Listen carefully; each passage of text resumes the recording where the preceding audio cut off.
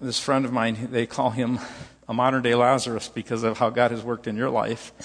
And yet that's been with medical means too. So we really believe God, it's not, we have doctors here. We believe God works through medicine. He can work however he wants. But sometimes in the church, one of the things we do is we put so much faith in medicine, we don't realize there's a God who can do whatever he wants to do, and we just need to put ourselves at his disposal and trust him for whatever his direction and will be in our life. So we're going to talk a little bit about this, and we really want to create here in our church a culture that we've been talking about where everyone's welcome, nobody's perfect, and anything's possible. So I'm going to have you say these words, and I'm going to ask you to say them with a little bit of vigor and wake up and make sure you're saying them well. So let's just say together, everyone's welcome, nobody's perfect, anything's possible. If we can create that kind of a culture where we believe in this Jesus who tells us that, you know what, you look at him and his life and people just flock to him, especially people who knew they needed him. People who were in a position, they said, I want you, God. The ones who didn't stood on the outside, and they were very critical because in some ways they felt they had their act together.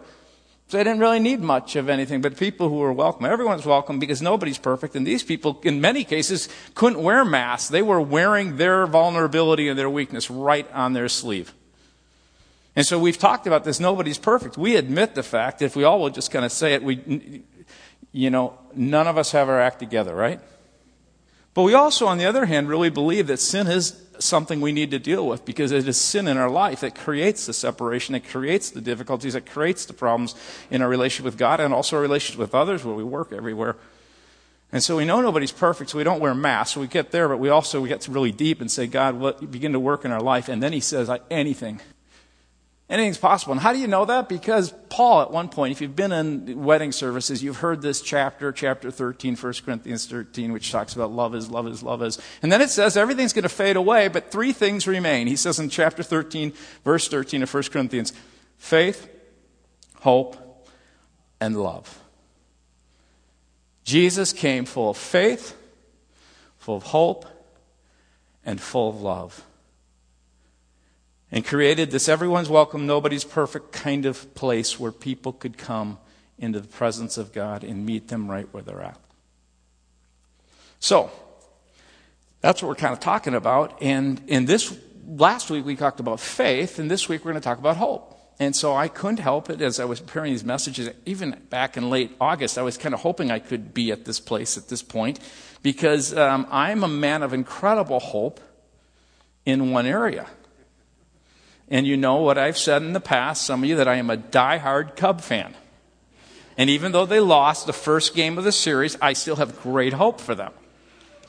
Yeah, so you can clap for the Cubs and boo Mets. Anyway, but you have to ask this question, what would keep the hope alive for a relatively normal, I'm giving myself a little credit here, a relatively or fairly intelligent person who keeps hoping for the Cubs to win the big one?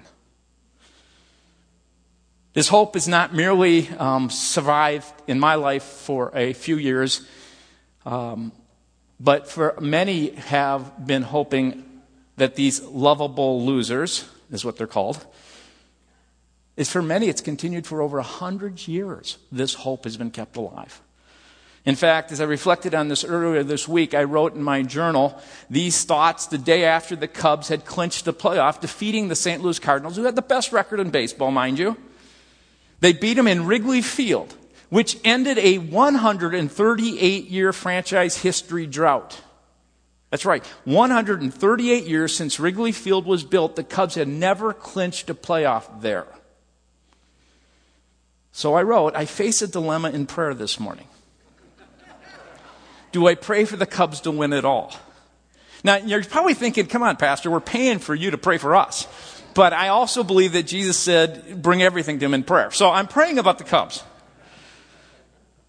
And I'm praying this thought, do I pray the Cubs win it all? Because if they do, although I would for a momentary time be exhilarated and excited and we'd finally won the big one, I fear that a lifetime of identity that I have had with these lovable losers and a number of diehard Cubs fans, they would soon after move into a place of despair. And you're going, well, why? I mean, they won. I and many others will be adrift and unmoored from the anchor of our Cubs' essential being, losers. Because that's all they've ever been. In fact, I think diehard Cubs fans find an identity in this that we've kind of reveled in and cherished in for as long as we've lived. There's a weird pride in that. Are we truly ready for such a shift of identity? I wrote. Do we really want this curse lifted? Are we ready to live as winners? And then I wrote, just be careful what you pray for. So what keeps the fans' hope alive? What allows someone to live confidently expecting they're going to win the World Series, one they haven't won since 1908, or even show up in a World Series, which they haven't done since 1945? And it's basically 3 words. You're probably wondering what keeps it. You know what those 3 words are? Maybe next year. There's always hope. Maybe next year. And that's not something that, that's something I learned from my father, who learned from his father, and it's just a tradition. It's a long-held way of life. It's our hope. And so as I was thinking about this message, you're probably going, where are you going with this whole thing? We're done. No, as a follower of Jesus throughout the years, what do you think the hope of the believers has been for some 2,000 years? If you had to put it in just a few words. What keeps the hope of a believer alive in China under incredible persecution? What about, we just read it just recently, in fact, just the last day or so, ISIS is planning to execute another 168 Christians. What keeps their hope alive? What about in the first 300 years of the church as they were, beginning to see this whole movement grow and people would actually be placed on a stake?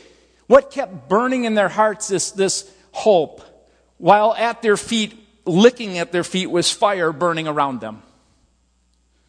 What is it that those first believers of Jesus who, when they were in Jerusalem, were going under some incredible persecution?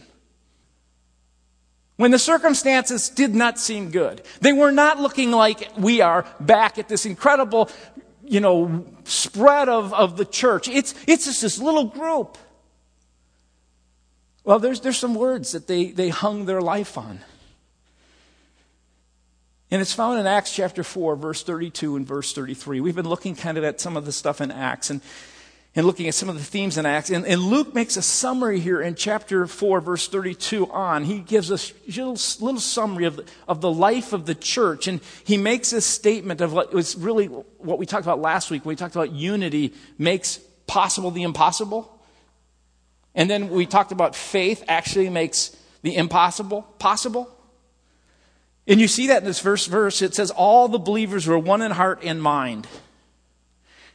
No one claimed that any of their possessions were their own. They just said, God, everything you have given me is yours.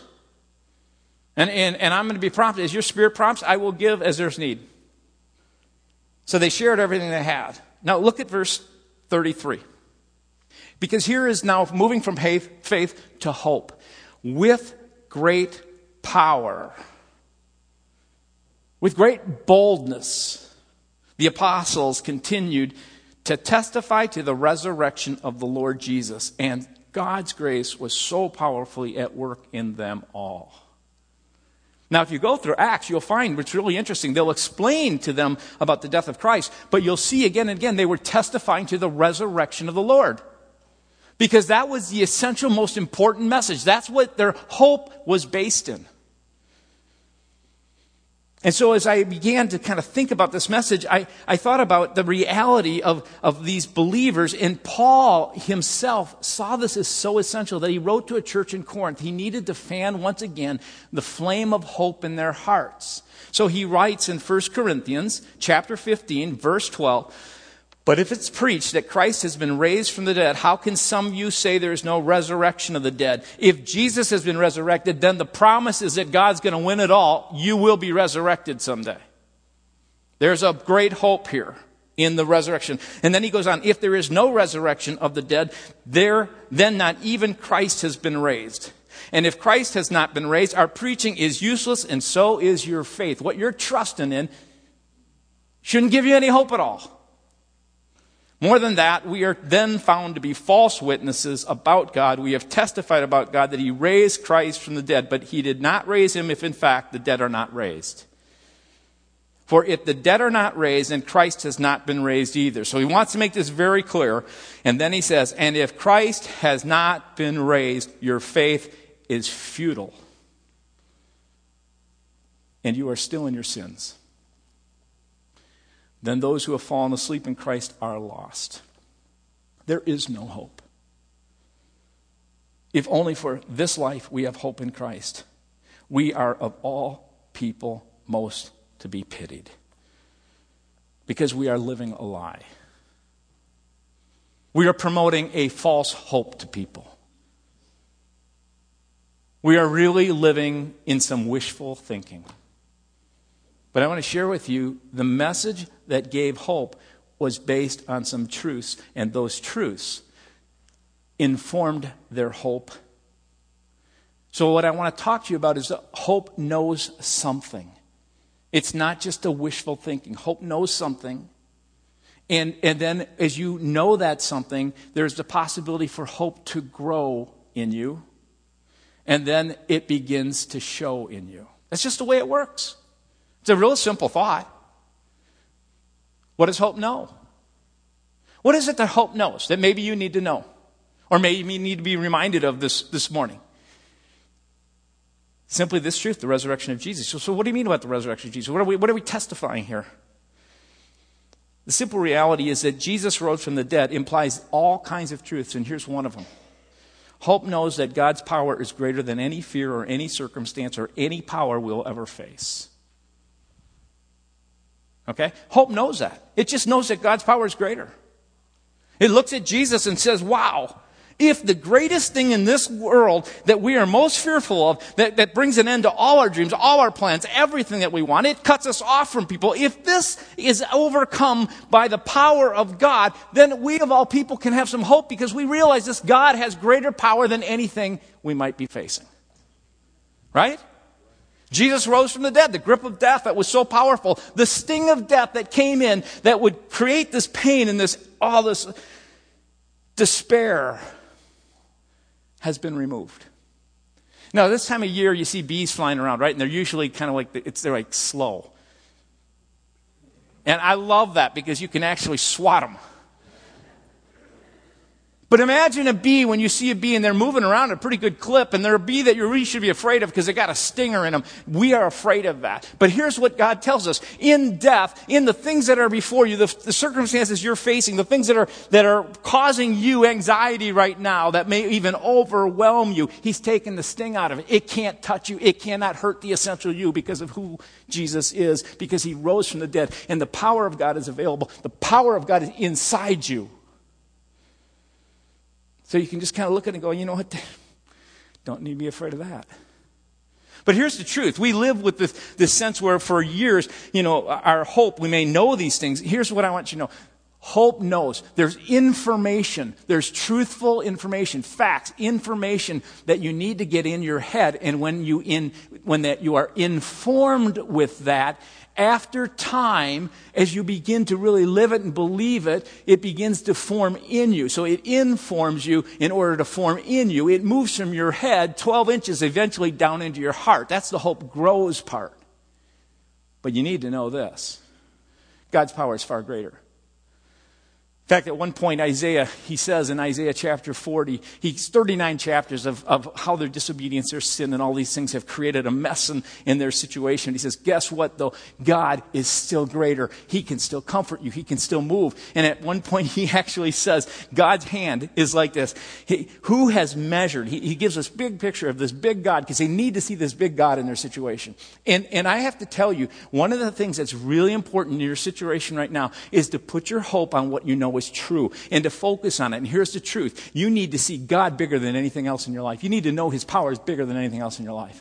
And so He says, here's the God you serve, who has measured the waters in the hollow of His hand. Means He takes all the seas and the lakes and the oceans and everything. And we think we got a lot of lakes, 10,000 plus lakes in Minnesota. That's nothing. And He says, and with the breath of His hand, from here to here, He marks off the heavens. You got to see how big and powerful your God is. The maker of heaven and earth. Do you know that scientists with all these kind of Hubble things and all these whatever galactic cameras that are going out, they have reported that the observable universe that we see, within it, there are galaxies. And in one galaxy Can you guess how many stars there are? 1 trillion stars. Like our sun, there's 1 trillion of them in just one galaxy. Now they say in the observable universe, in one galaxy there are 1 trillion kind of suns, stars. How many galaxies do you think there are? Anybody want to guess? 200 billion or so galaxies. And they fit from here to here in God's hand. This incredibly powerful, big God takes Jesus and says, are you kidding me? Satan, you really think the circumstances of death are going to keep my son down? Hope is informed with truth. And that truth in our head begins to form in us hope that grows and shows to the world.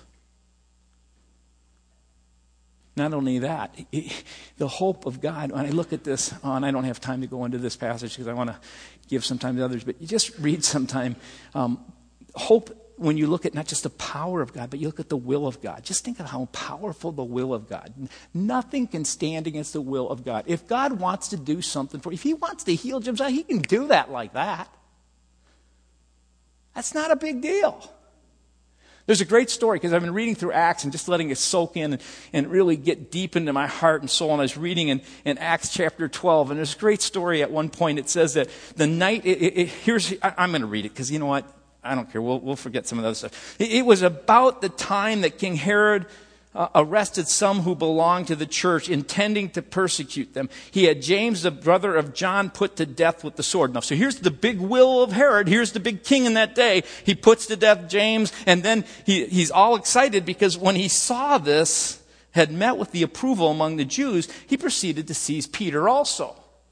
So you have to understand Herod Agrippa. There's a bunch of different Herods, but Herod Agrippa was the Herod who grew up with a guy named Caligula. He grew up in one of the ways they would get a king like that on their side is they'd educate them in Rome. And so he grew up with Caligula. And Caligula eventually, they believe, killed Claudius, the emperor before him.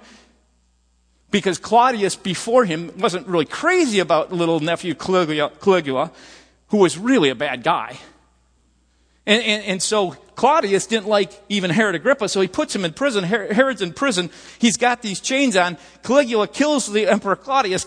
It's reported that Caligula, this is history, gave these golden chains to Herod Agrippa when he freed him from that jail that he had been put in. He gave him golden chains to remind him of the chains that he had from the emperor before Claudius. So Caligula has given him a gift. And it says that Herod, who was a king who had a sense of favor towards the Jews, comes back to his territory. He brings those golden chains. He puts them at the altar of the Old Testament temple. And he gives them there as a gift to the God of the Jews. And they love it. And one of the things, he comes into this territory, he finds out when he comes back that there's this imposter who's running around calling himself, who had actually died, and now people are saying he was raised, who is believed to be like the God, the one and only God of the Old Testament Jews, and he doesn't like it, so he's going to stamp it out. So he takes and he gets rid of James. He sees Peter and he goes, guess what? My popularity index with the Jews is going up. And so he seizes Peter. And this happened during the festival of unleavened bread. And after arresting him, he put him in prison, handing him over to be guarded by the 4 squads of 4 soldiers each. Herod intended to bring him out for public trial after the Passover. That shows again his heart to the Jews. He wasn't going to do it during that season. He needs to make sure that Peter isn't going to get away. Because here's what he knew about Peter. Peter was a tricky guy. These apostles were real tricksters. They had fooled the people thinking they had people were healed.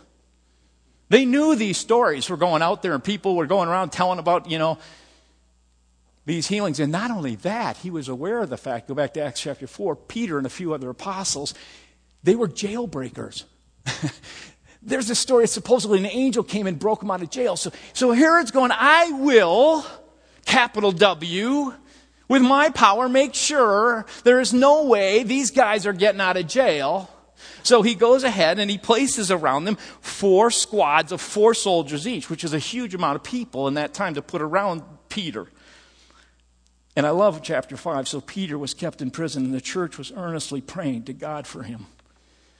Now, just understand this. They were also praying for James, and God had a different plan on how his life would be. His will was not thwarted, but they're praying, and God tells us to pray for the things. You know what? If you've got something going on in your life, pray about it. Ask God's will to be done on it. And then say, not my will, but your will be done, God. But I want to tell you, if you're praying for healing, pray for it. Go for it. But God decides. But sometimes we need to raise even the level of faith and understanding. I think stories like this go, man, is it really possible? Yes, anything's possible. So they're praying, and I love this line. Look at verse 6. The night before Herod was to bring him to trial, Peter was sleeping. Catch this. The night before Herod's going to execute him because they beheaded him. That's how John the Baptist, remember, he's beheaded. That's how they would do it. The Herods would do it. So that's what probably happened with James. The story is that he was beheaded. The night before, can you imagine? How would you be feeling? Maybe you're feeling that right now. You're going, tomorrow's the big day. I got to be afraid. No. You have new information today. God is all powerful. And you have new information today. God's will is greater than any will before you. Because here's the story. I love this. The night before Herod was to bring him to trial, Peter, now catch this, was sleeping between two soldiers. Bound with two chains. Sentries stood at the guard of the entrance. Okay, it's secure. No will stand against. Even these tricksters aren't going to get away. Suddenly, an angel of the Lord appeared. And the light shone in the cell. Now, you got to catch this. Have you ever been asleep where you feel the presence of someone moving? So here's an angel's presence, and Peter is sleeping.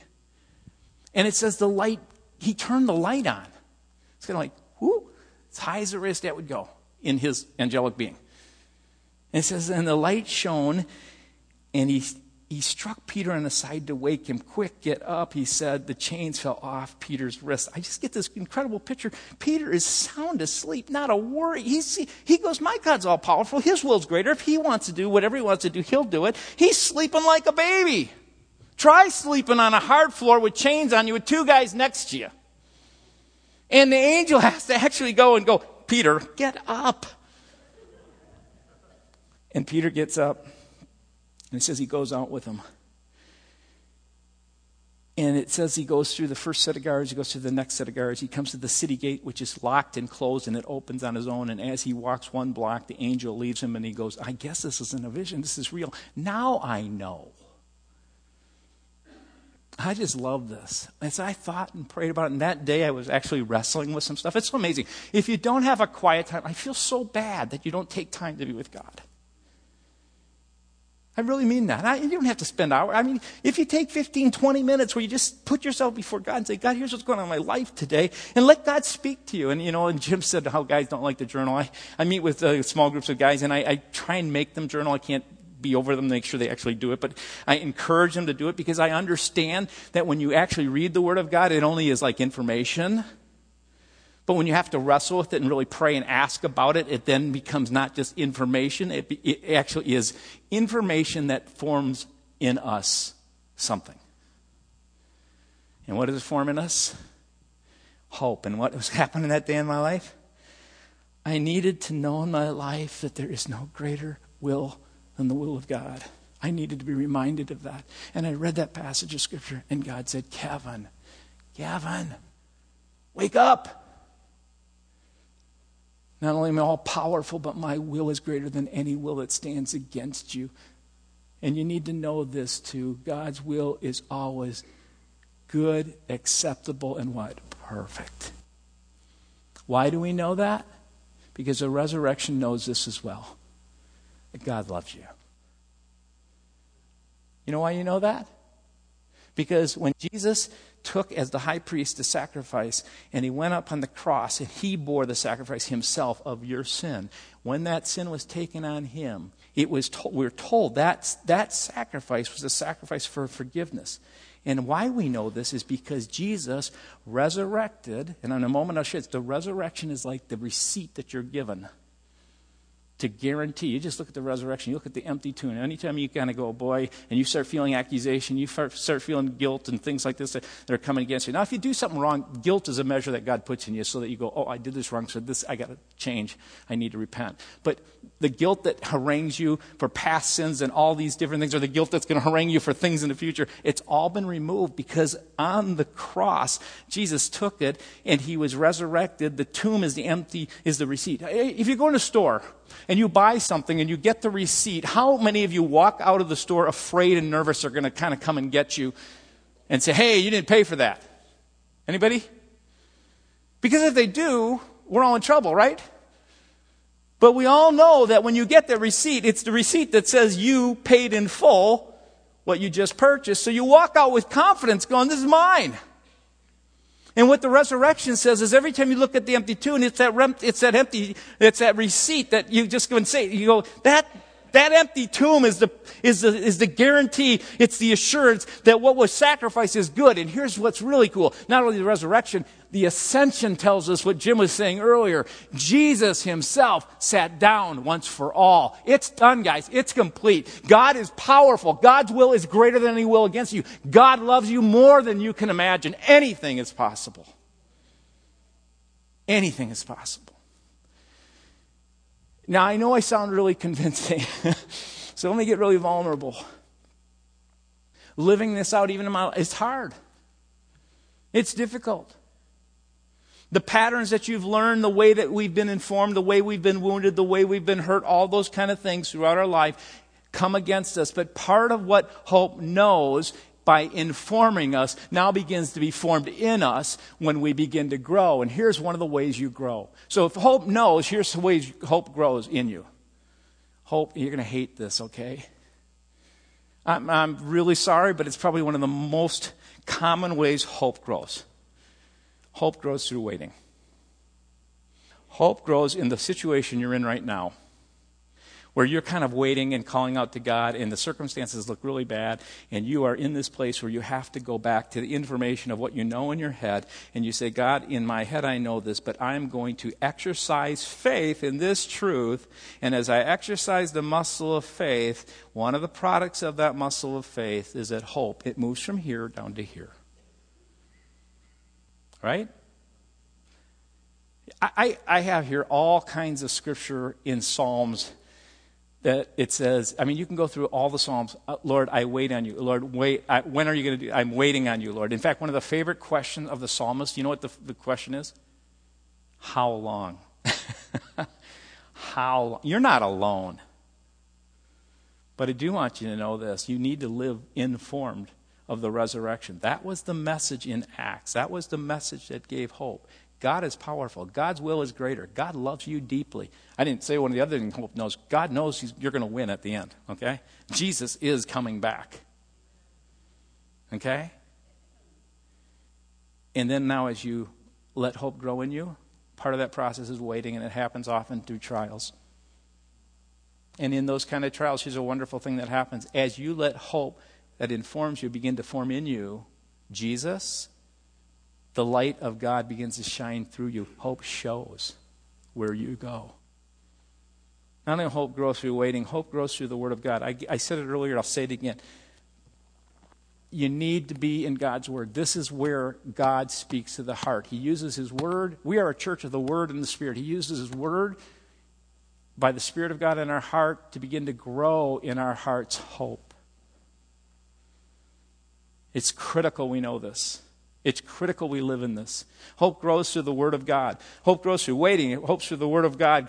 Hope grows as well through worship. You know what? You're going to be challenged every time, every week. You're going to go, I'm just too tired. I really don't want to do this, and I don't want to even get up to show up. Hope grows through worship. Part of this is a sacrifice. It says in Hebrews, through Jesus, we offer the sacrifice of praise. With our lips, it says we offer the sacrifice of praise. So showing up is a big deal. But then when you show up, sometimes you show up and you go, I just don't feel like praising God. I just, someone, ran you off in the parking lot. You're not in a good place, right? Kids have been a pain. The Christian life takes effort. It takes active effort. It takes effort to come into this place and to go, you know what, even though I don't like this song or maybe know this song, I'm still going to give myself. God, I'm giving myself. I'm putting my heart into this because it's not about anything else. It's about you. And it's about allowing you to begin to speak through me or sing through me or to live through me. And when you begin to do that, hope begins to grow through worship. And not only does it grow through worship, here's a really cool thing too. Hope grows through stories. You know what's really cool? One of the reasons you do read the Bible is you can read stories of how God has worked in the past. That's a great thing because those stories generate faith. They help you to believe. You also have personal stories. If you've walked with the Lord at all, hopefully you have some stories in your past where you can go, you know what? You can use them as building blocks. Say, you know what? God came through for me here. He did it here. Have you ever been in a place? He did it here. There was a time in my life I was wearing just recently a ring on my finger, and I put on one, and God said, no, that's not the one. And so I put this one that looked like a big championship ring because he said, Kevin, I want you to live in the truth of the fact that I'm coming through for you. I didn't know what that was going to look like, but I just knew that he said, I'm going to come through for you. And you know how I could live that way? It's because he did it before and before and before. One of the reasons we are having people come up and share their stories like Jim did, we've been doing this for the last year or so, but even trying to increase that number and creating here a culture of faith, hope, and love is because stories help generate that. Your story wasn't meant to be kept to yourself. Now, there are some precious stories that are yours that you hold here. I understand that. But you know what? God gives you a story to tell because your story can create faith in someone else in a way that I could never do it from the pulpit. Part of being bold is beginning to say, God, like Jim said, I want you to be alive. I want you to be fresh. I want you to be working my life today. 40-year-old stories can be nice. 20-year-old stories can be nice. But stories of God today, and if he isn't working in your life, I just say, like Jim said, don't wait. Invite the Spirit of God into your heart right now. Because hope actually shows in people when it's formed, when you're informed with what is true and it begins to form in your heart, this hope begins to shine like a light. And you actually just live it out and you give it out. You're like a doctor who comes up and goes, hey, I got a different prescription. I bet you had no idea the word of hope he was given. It's like the note that you send to someone that God might be prompting to you. You may not even have any idea that you're just giving out hope. It's like we talked about last week. Remember we talked about this little 12-year-old boy. He was suicidal. He didn't believe there was a God. He was meeting with someone in our church, and someone in our church said, you should meet with our middle school pastor. And he meets with our middle school pastor. Our middle school pastor just shares with him some things about Jesus. He doesn't believe there's a Jesus. He goes home about a week later, has a dream, and in that dream has an encounter with Jesus, and he gives his life to Jesus. That was in April, so I contacted her and I said, still things going well? And she said, yeah, in fact, even more so. What's really cool is he was in such a tough situation with his siblings this summer. We were able to, because of the gifts that you give, send this boy and his siblings to camp, and it was the highlight of their year because you are sowing seeds of hope by your giving. You're not just turning lights on. We say that from time. You are actually turning lights in the hearts of people. And so I'm going to conclude this, and I asked Rule Nygaard if he'd come up, because one of the ways that we're going to actually give you an opportunity to do this, and so this is not like a high-pressure thing, so please don't take it that way. But if you don't do this, we're really going to be mad. No. For 3 years, we've been packing food, but for 3 years, we've been packing food to a school called St. Margaret's in Arusha, Tanzania. So tell us just a little bit about this and the opportunity this Saturday. Okay, thanks, Kevin. You're right on. This coming Saturday, we're going to be packing food for the third time for this school, St. Margaret's Academy in Tanzania. And my wife and I have been involved in an organization called Friends of Africa Education for about 10 years. And during that time, we've built about 20 classrooms over there and also a dining hall. And that's who you'll be packing food for on Saturday. We'll be packing 60,000 meals on Saturday. That's about 25 cents a meal for kids to have one meal a day for the entire school year. And you should know that some of these kids, that'll be the only meal that they'll get that day. So I want you to know that I'm filled with hope that you'll show up for this, and we'll have a table outside in the hall where you can sign up. And I'm also a possibility thinker. In fact, I think it's possible to pack 60,000 meals if you'll all sign up to help us out. So thanks. Thanks. One other thing I just would say is the ushers come forward to take the offering, and as the team comes to lead us in worship to close here, is there's a couple tables out there. One for that. There's also a table for a marriage retreat. And if you want to tune up in your marriage, or you'd like to get to know some other couples, please sign up for that as well as the ushers take the morning offering and we close.